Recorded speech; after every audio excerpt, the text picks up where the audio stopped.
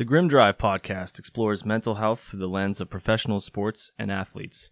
Pro athletes come forward more and more with stories about their mental health journey, what they have endured, and how they managed to push through, reflecting a mental health stigma that continues to be reduced. Pro athletes also leverage mindset to achieve peak performance, as well as representing and often driving elements of popular culture through the use of social media, technology, and personal branding. This places athletes front and center as role models for people of all ages, giving them a platform to reach many and deliver important information, including information about mental health.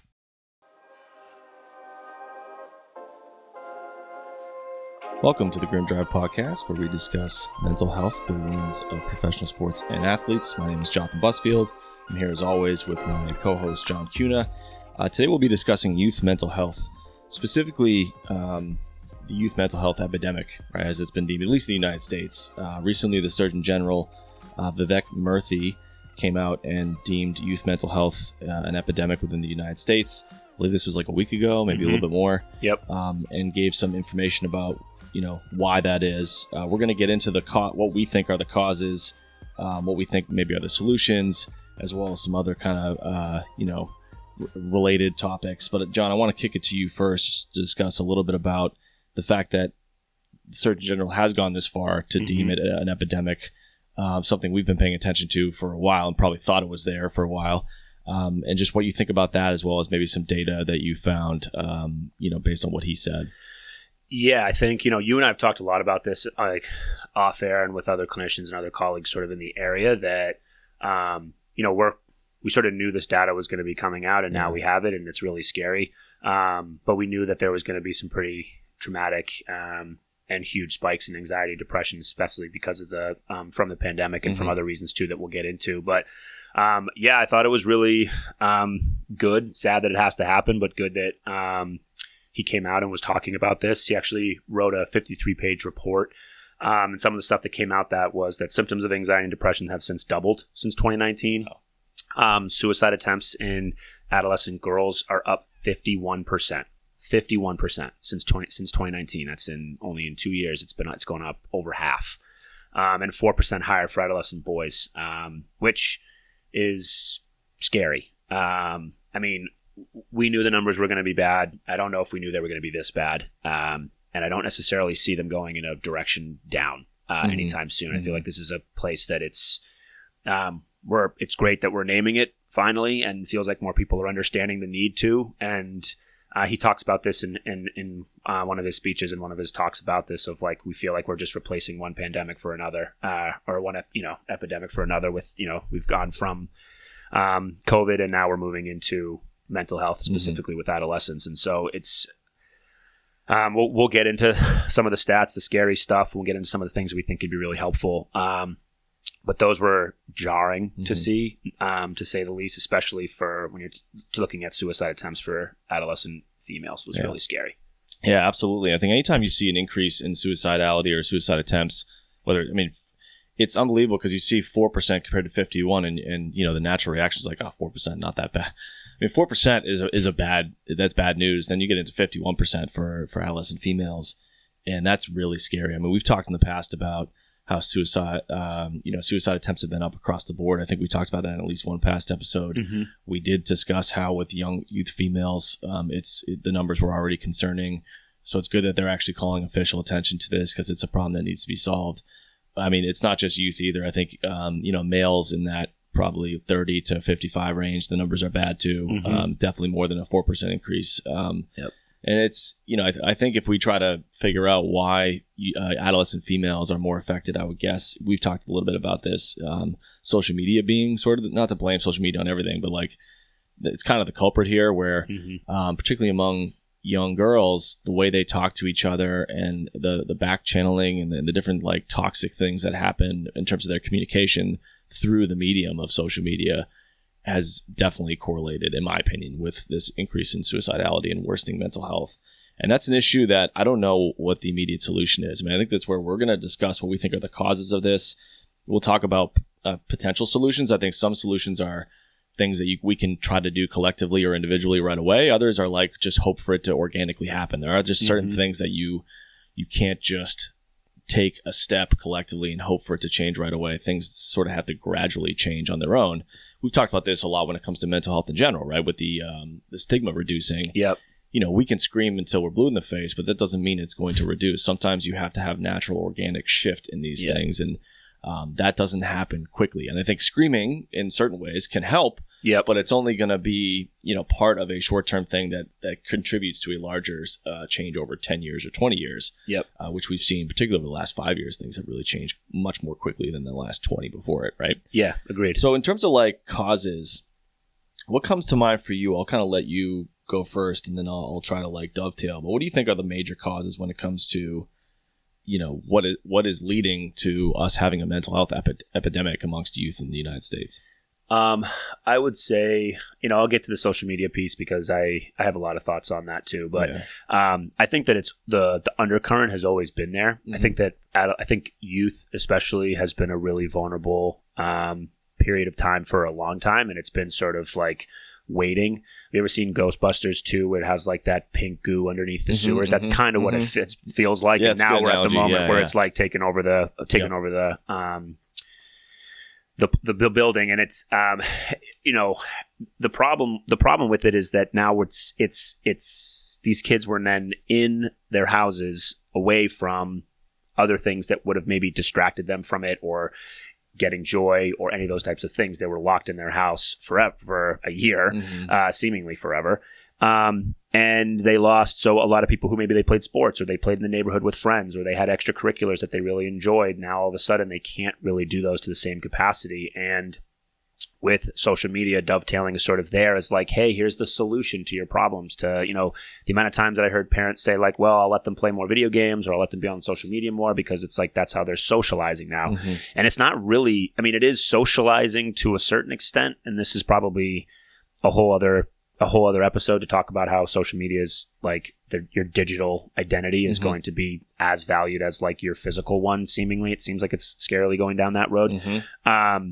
But you had a lot of people removed from everything and were stuck in their house, and they were forced to be confronted with all the stuff that was probably that undercurrent, symptoms of stress or anxiety or depression or all these different things that they were probably either slightly aware of or not, but were sort of managing because they were leaving their house, they were walking around, they were distracted, they were interacting with friends, they were doing all these different things, and then all of a sudden that just stopped altogether, cold turkey, and there was nowhere else to go. And so then they went to social media to stay connected with people, and I think that presented an enormous problem. Mm-hmm.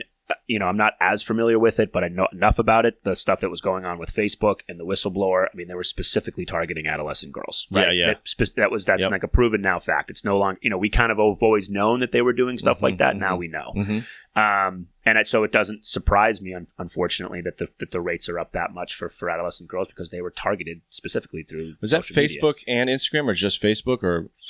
I believe Facebook it was, owns Instagram. Yeah, I believe it's all the same. It's all the same stuff. Okay. Same monster. They were specifically designed for that. And we'll get into.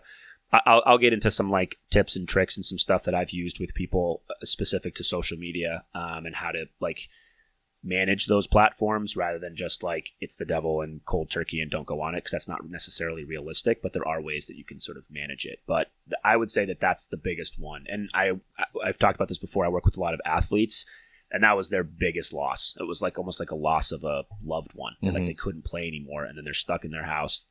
They're managing their depression or anxiety through being able to play a sport, and then that's gone.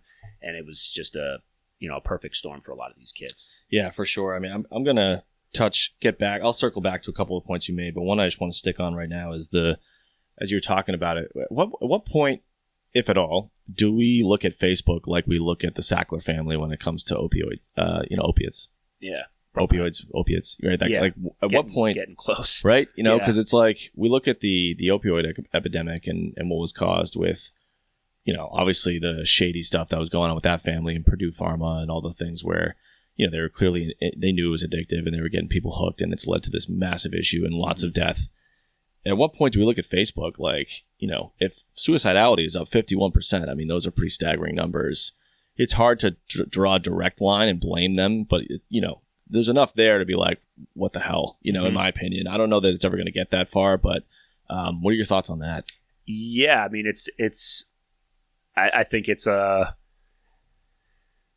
hard, right? Because they'll always say like, we didn't force them to go on, and they'll blame everybody else besides themselves. Yeah. But the stats don't lie. Direct correlation between prolonged exposure to Facebook and increased symptoms of depression, and then depression untreated can lead to suicidality. And we have all the information now, so it's hard not to be able to see that type of stuff. And the parallels are pretty close. Yeah. Yeah. You talked a little bit about digital identity, and we've had discussions back and forth more recently about the concept of Web3 and, blockchain and where things are going to go in terms of there being a tipping point. I mean, Facebook even changing its name to Meta, and, all this talk about the metaverse and how we're already at that point, possibly. I think we're already past that point where people's online, certain generations so far, I think the older generations are kind of stuck in the old ways, but younger generations, online personality or online identity is probably equally, if not, I would say more important already than their in real life personalities, right? So we talked about digital identity versus IRL in real life. I think that is what scares me the most, because it's like, it's hard enough to have your in real life identity and manage that, right? Let alone having a digital one that's probably different than your real one. Right. And that you have to feel, I think what really burns a lot of young kids out, especially, or people in general, is the need to have to upkeep that, right? There's a status thing that always, it's like grow or die. It's almost like your own business, right? We talk about athletes as brands. We talk about that a lot. It's almost like young people feel the need to brand themselves online and have that going. And there's only one direction you can go in before you start to get demoralized. If your follower count, your likes, all that stuff is going downward, what is that going to do to the psyche of a young person? It's nothing good, right? So there's this, and even if it's going up, the endless chase to keep it going up, it has to be draining for someone that young. I can't imagine, I'm 38. I can't imagine having to deal with that when I was younger, whether it's the upkeep of that or just the reality of being able to see when you're not included, right? You ever heard about snap maps and on Snapchat and when you can see look, friends who are best friends don't hang out all the time. That actually doesn't mean anything. Right. But when it's shoved in your face and you're young and immature and you don't have a secure sense of self, which we're actually going to get into the next episode. We're going to talk about confidence and I like to think of having a secure sense of self as a better way of saying confidence, but we'll get into that. When you don't have that when you're young, because who does before they're like 25 typically, let alone like definitely not before 18, and you see a map of all your friends kind of hanging out, or some of your friends hanging out, and you were invited, what are you going to think? I mean, like that, they're just shoving things in people's faces that they're just not equipped to handle, and it's really not fair. And a lot of it doesn't mean anything, but the imagination takes over and it's going to go that direction. So I agree with you. That digital identity versus in real life identity, it's not healthy to expect young people to balance both those, let alone one. And we've talked about how when you get to a place of security or confidence, what really happens is your obsession with yourself or self-development kind of goes to the wayside, and you start focusing on how to help other people. And that actually, enlightens your life and uplifts your life and your happiness a lot more, ironically. The more you get away from trying to fixate on self. Is there a little bit of self-development that needs to happen to get to a secure place? Absolutely. Sure. But most people fail to realize when they get there that the next step is actually to go try to help other people and focus less on yourself. Right. So if we're focusing on two versions of ourselves, that's going in the wrong direction from where people need to be healthy. Yeah, it just feeds into I remember when I was like, if I'm my, teen years and like being wildly insecure about myself, and like it was hard enough without this stuff to like try to present like I was perfect and everything was perfect, like everything was going well, let alone try to do it in two different places at the same time. And it's impossible. And it puts an enormous amount of worth in the wrong things. And I know we're going to get into confidence in the next one too, but it's just self-defeating. And we now have, and again, not trying to put all the blame onto social media, we're also talking trauma, loss, tons of death, like that type of stuff, obviously contributing to the spike in mental health crisis for kids as well, like just the sheer amount of death that we've been surrounded by too. So like not just only putting it on social media, but we're seeing the data now of leaning on social media as a place to like socialize and to stay connected. We're seeing that where we have the actual research-backed data to prove why it's not an effective way to feel connected or to stay connected. That was the big lie that we were told by those things. Absolutely. Like you'll get to stay connected. You'll talk to friends that you haven't talked to in years. And it's like, well, there's probably a reason I haven't talked to this person in 15 years. It's because I probably don't want to talk to this person in 15, And so that was sort of the big lie, Mm-hmm. perfect example, like the Trojan horse that got us hooked into it, and then Yep. it's just like systematically disseminated connections amongst people. It's been terrible. Absolutely. And you just touched on how, obviously we're going to look at other causes besides social media being the biggest one, and social media and COVID, I would say, are the biggest ones. But you talked about, you gave that analogy of Ghostbusters 2 with the pink goo sort of like building underneath. Shout out to the people from that generation. I think anyone who's under we're dating 50 is ourselves probably like, what time. the hell is this dude talking about? But Yeah. I get you. And I think some of our listeners will definitely get that. But when that pink goo is underlying its building and you don't see it building, I think that's a great metaphor for kind of mental health in general. Yeah. But definitely this issue. And so let's talk about like social media. Like I think of like when I think of causes of like what is driving this youth mental health epidemic, I think short term, medium term, and long term in the past, right? Mm-hmm. So short term in the past is COVID, right? That's the last 2 years. Medium term is social media because that really started to turn, I would say, Facebook came out around 2004, but it was kind of like 2010 when that stuff started to really start to turn, and probably 2014 when you started to see bad numbers kick in with regard to suicidality and young females as well when it comes to their mental health. So that's like medium term in the past, social media.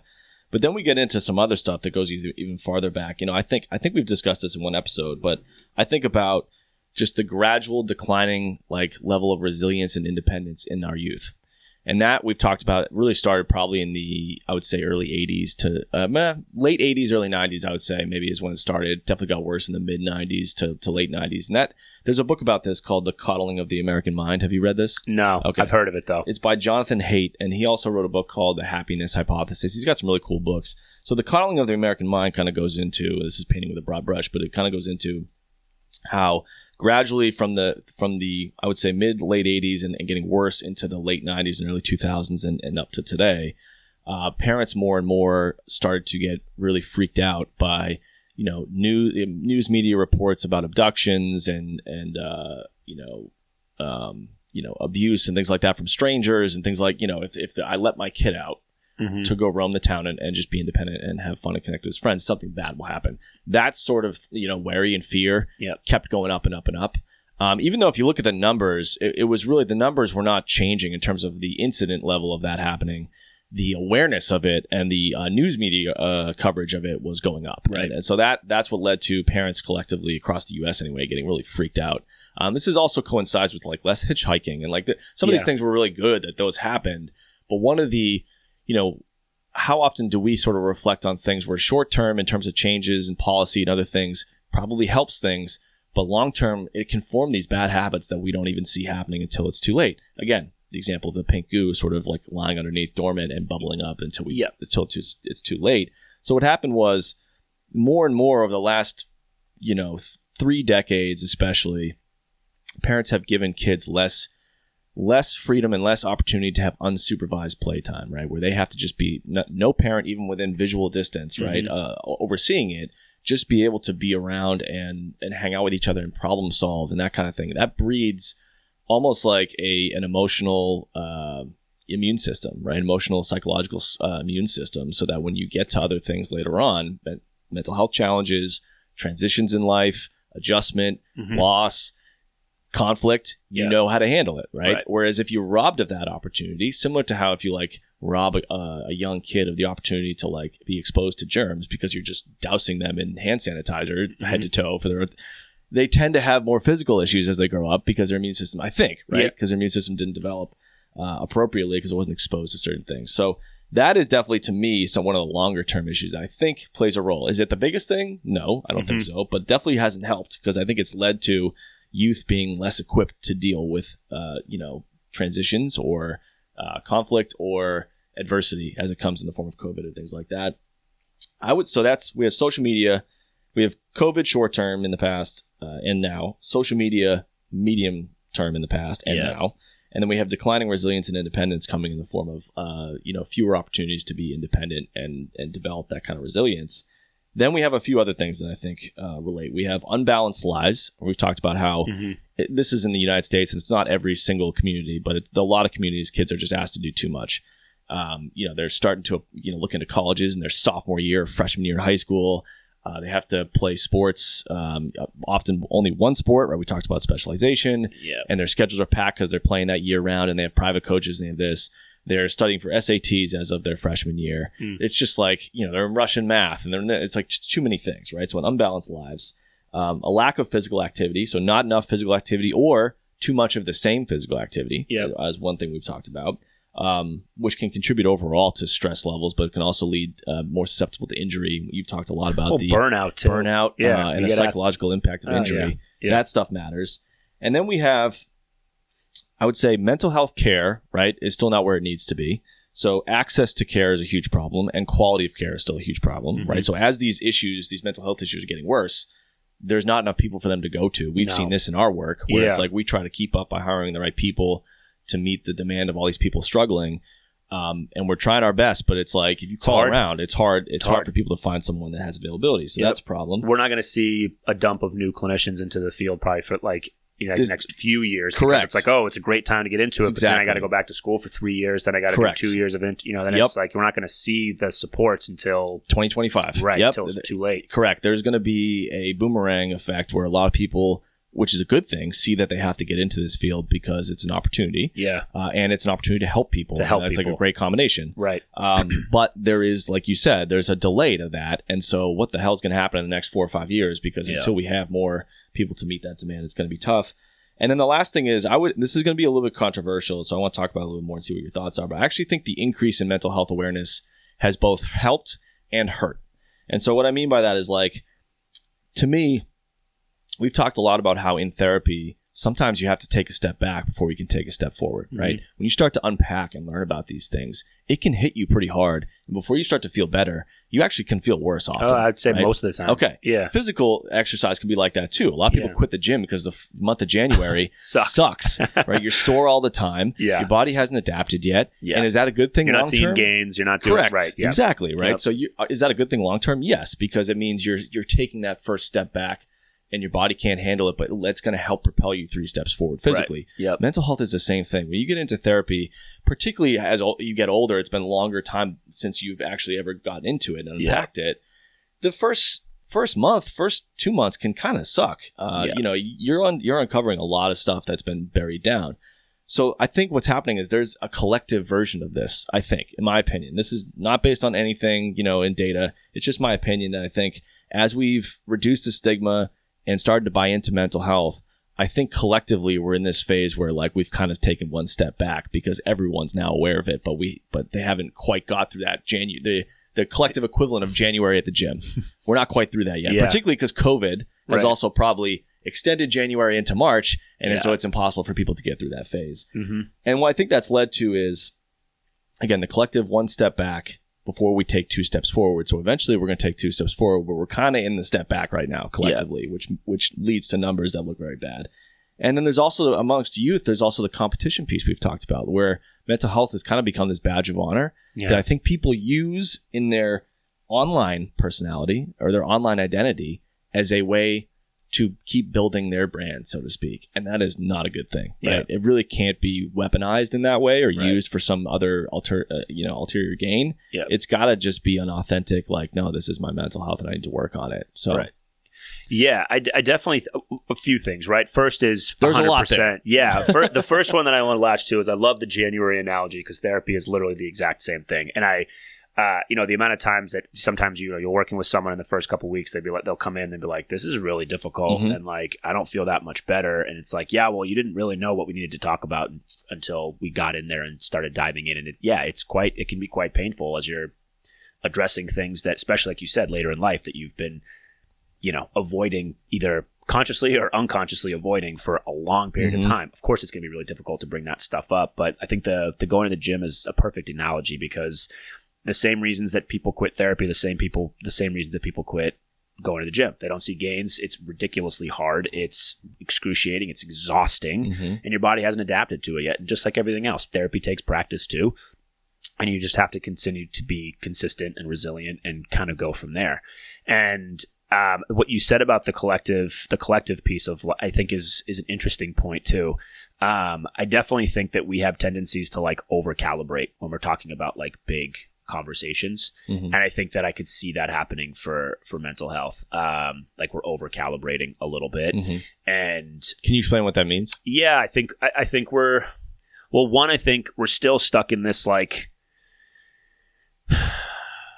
you know, not addressing the problem in the correct way. I think we're trying to like tread water with a few bricks over our heads right now is what it kind of feels like. Is we're not really approaching it in the right way. It's just people in the field know what we're talking about. Where like you talk to any professional in the field right now, we're inundated, we're swamped, we're crazy, everyone's overbooked, has too many clients right now. We're trying to keep up. So that's one. And rather than sort of approaching it from what we've talked about of like, we need to get ahead of the conversation in one end, because we need to, you know, I'm worried about the impact of this influencing how we address mental health in the future. And I don't see enough people talking about it in the way that I feel like we talk about it, which maybe I'm a little bit biased, but feel like it's the appropriate way, which is talking about like, why are we waiting for something? Why are we waiting for the pink goo to rise above the streets? Why aren't we popping the lid, getting down there and clearing stuff out before it gets to that point? And so I think the collective tends to be fear-based, overreactive in pieces like that. And I fear the same. I fear that will become like, we need to do all these different changes and do all these different things for mental health, and it won't be guided in the best practice or be guided by the people that actually know what they're talking about. Like policies will come into play and all these different things will be influencing the direction of mental health. And I am worried that that's going to not be in the best way. Yeah, no, it's a fair concern. Again, we talked in the beginning of this episode about how sometimes solutions that look good short term end up having unintended consequences. And some of those you can't plan for, but others you can, by having like more in-depth dialogue with professionals and people that really have worked in this field and have a finger to the pulse of what's going on. Yeah. And the other thing that you mentioned too, like the collective too, like we're uncovering all this stuff and it's drawing up a lot for people, and it's putting on like, oh, I don't want to have too much of this. So I definitely see that. And then definitely the badge of honor thing. It's, you know, when I was going through school, it was sleep. Like that was your badge of honor. Like if you didn't get a lot of sleep, it meant that you were like doing more work or you were better. Like if you had less sleep, which we're going to talk about in the next episode. It's like well, little teaser for you guys. But craziness. And then you have people, and then so now it's like, well, I'm depressed. Oh, I'm more depressed. Like, oh, have you done inpatient or have you done programming? No. Oh, I did. Right. And it's just like this. It's like great that you feel comfortable talking about your experience, I guess, but it's being done in a way to like, as a competition, to put yourself on this hierarchy of, I never thought about it like that, but you're right. It's the exact same thing as a sleep thing. It's this badge of honor that like we're people for a long time and still to this day. We're going to give an example. Rick Ross is an example I'm going to give in the next episode about like just talking about sleep, not sleeping as this badge of honor, as this proof of hard work and that kind of thing. And the youth are using mental health like that. Like the more inpatient programs you've been to, the more you've struggled, the more you're advanced or tough, or I don't know. I don't know what it is. I don't know. I think it's just like attention grab, maybe. A way to just, I think that's part of, when you're talking about getting into college and it's all about like where you fall on this scale. I feel like that translates to everything and all the conversations that kids are having about like, well, I want to make sure that I'm the top, even if it means that I'm the most depressed or I'm not getting the least, I'm getting the least amount of sleep or whatever. Yeah. It just I've been through the most. Yeah. Right. I've been through It's just, it's a fascinating conversation. I've tried to gain some insight into it with clients who have said stuff like that. I'm like, please help me understand, like, are these the kind of conversations that are going on, and why are they happening essentially? And no one can really give me like a straight answer other than like, oh, it's just kind of like how we talk and things like that. It's fascinating. It's interesting. So solutions wise, I mean, it's hard, right? We talked about how there's organic solutions, there's forced solutions. Forced solutions may be good short term, but can cause long term implications that we can't see off the bat, or hopefully we can see if we brainstorm together. I think, to me, one of the organic solutions I hope happens is that I'm always impressed by how, younger youth generations sort of sometimes have this uncanny ability to shift trends, to like sort of be fed up with the status quo and just decide to do things a different way. sometimes it comes in ways that don't have as much of a collective well-being impact for health overall, like fashion, music, fashion, stuff like that. Right. The mullet seems to be coming back, which I'm not a fan of, but I've seen more of it. Or the fanny pack is another perfect example. Right? It's now cool again. Yeah. Exactly. So things can be cyclical. Yep. There was an example of I forget if it was the millennial generation or Gen Z or something like that, started downsizing their house and didn't want to own a lot of things. I think that's an example of they saw the McMansion generation and with hoarding, stuff and having multiple storage facilities and whatever. And they're all set. I'm going to live in a tiny house and not have much to my name at all in terms of owning material possessions. Right. So that's an example where I'm hoping that younger generations, learn about mental health, listen to podcasts like this where we're talking about it, have productive conversations amongst their peers, not badge of honor conversations, but productive conversations about mental health, and decide to do things differently.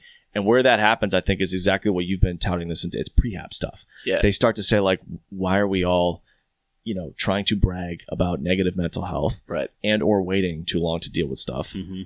Let's be honest about it.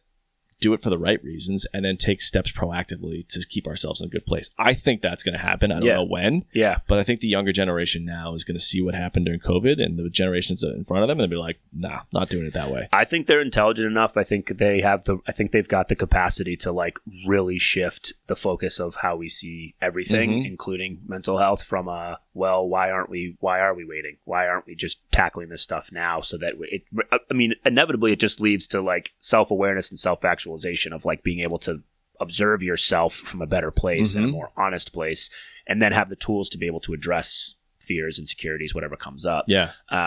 Rather than being I don't know how to do that, first of all, or if I do, I go into a panic and then don't want to address it at all, and then wait for it to not have any control over it, and then have to go see somebody for it. Right? That's old hat. That's the old way of doing things. Exactly. Just can't continue to do it that way. No, I agree. And I think mutual aid is a concept that I think is going to play a huge role, right? We've talked about more recently, especially how important young groups for young guys are going to be in terms of being able to talk about mental health amongst each other. Mm-hmm. That's still an area where it doesn't happen enough. And I think especially amongst young females, that's going to be important. We know a group, it's Pam Wilsey and Vanessa Kalanya out of Newton, who run, I think it's called Wilsey Connections. It's definitely called Wilsey Connections. So they run, they do individual work with young, female adolescents and into high school and college as well. But they also do groups. And I think that's such an important thing for, it's the only thing that's going to counteract all the negative tendencies that's happening on social media collectively amongst young females. And I think males too. I think groups are the answer. I think if we start getting them talking in a guided way amongst each other about important topics, that's going to be part of the solution. It was funny. This is going to date myself too, and it made me feel super old, but it was a great thing. I walked in, I was getting late night and bringing ice cream home for myself and my spouse, and walked into the ice cream place, and it was maybe 5 or 6 high school students just talking to one another, and one of them was sharing that they had a really hard day, and the other one was they were all supportive, and I was this is great. Yeah. And I was we need more of this. They were high school age, so probably I'd probably peg them around between 15, 16 years old. Yep. And I was man, this is exactly what needs to happen more. Just kids getting together and talking in person and having more of those just real conversations. Made me feel a little bit old, because I was this stuff used to happen all the time, and it feels it's the minority of those experiences now. Absolutely. And I think one other thing that could help, I feel youth in general are working less, and I think do you get that vibe too? Yeah. So especially that probably goes hand in hand with parents being a little bit too obsessed about college planning and all this stuff. So it's their schedule's so packed there is no time for a job. Right. I think that's a huge misstep in terms of not working before you're 18 or 19.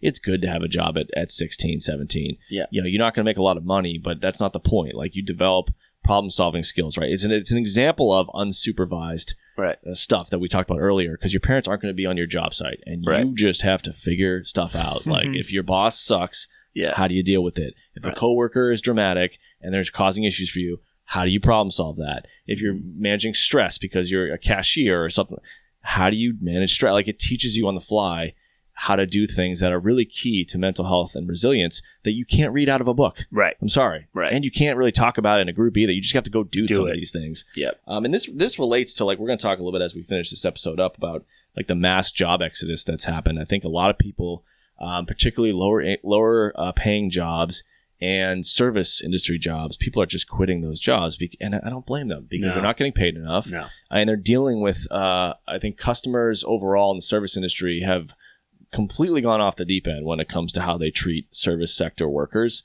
I don't want to get into why, because there could be some political undertones. It's just not even worth going there.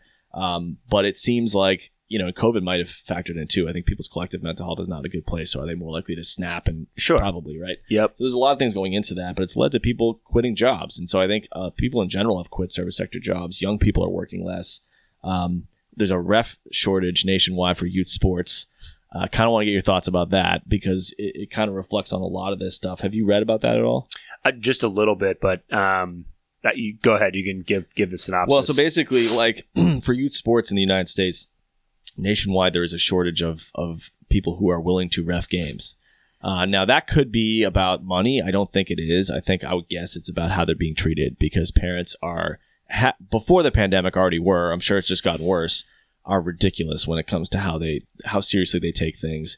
I would guess this is probably mostly heterosexual male, dads, that kind of thing. Mm-hmm.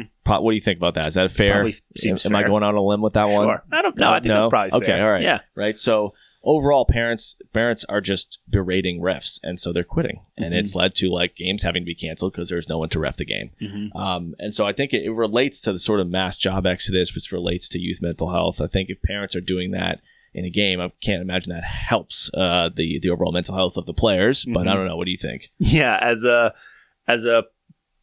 player with a passionate father playing soccer growing up, I can understand. He's had a few games where he was politely asked to leave for yelling. It makes total sense, right? At some point, there's a breaking point of how much you can just take. Yeah. And I think, as we've talked about youth mental health or youth sports beforehand too. But I think that youth sports has become something different than what it's intended to be. It's intended to be a place that kids come together, have fun, learn some, personal skills, interpersonal skills, goal setting, how to work together as a collective, have fun and leave, and that's it. It is not that anymore. Yeah. These sports, with the introductions of like AAU programs and the club system specifically for soccer, it's like everything these kids are doing are geared towards like becoming a professional or helping them get into college. Like that's the track. And when I have conversations with coaches, because I coached for like 10 years, and I definitely saw a lot of this as a coach, like parents coming up and telling me like, what do they need to do because this coach from such and such a college is telling them that they need this and this type of stuff. And it was just like, what is going on? That they're seeing the same things. Kids are having less fun. They're not being as consistent, right? Because they have 15 other things that they're doing. So their commitment to being able to be a part of the team, they'll come like 3 days a week, or they'll come like twice a week rather than every day during the week, which was pretty typical. Yep. I would never have considered thinking, like, I was part of a team, to like not go to some practices or games because I had other commitments. That was the whole point. And I had a coach. He had some faults, but one of his things that he was really strong on was commitment, and that if you committed to a team, that was a commitment. And he wasn't very lax on like if you had to do other things or all these different things. And I think that kids are, because you mentioned this beforehand, are overscheduled with like they have to have 1,000 things on their resume by age 8 years old. That you're seeing a lot of this stuff, and then it comes out with parents who view sports that way.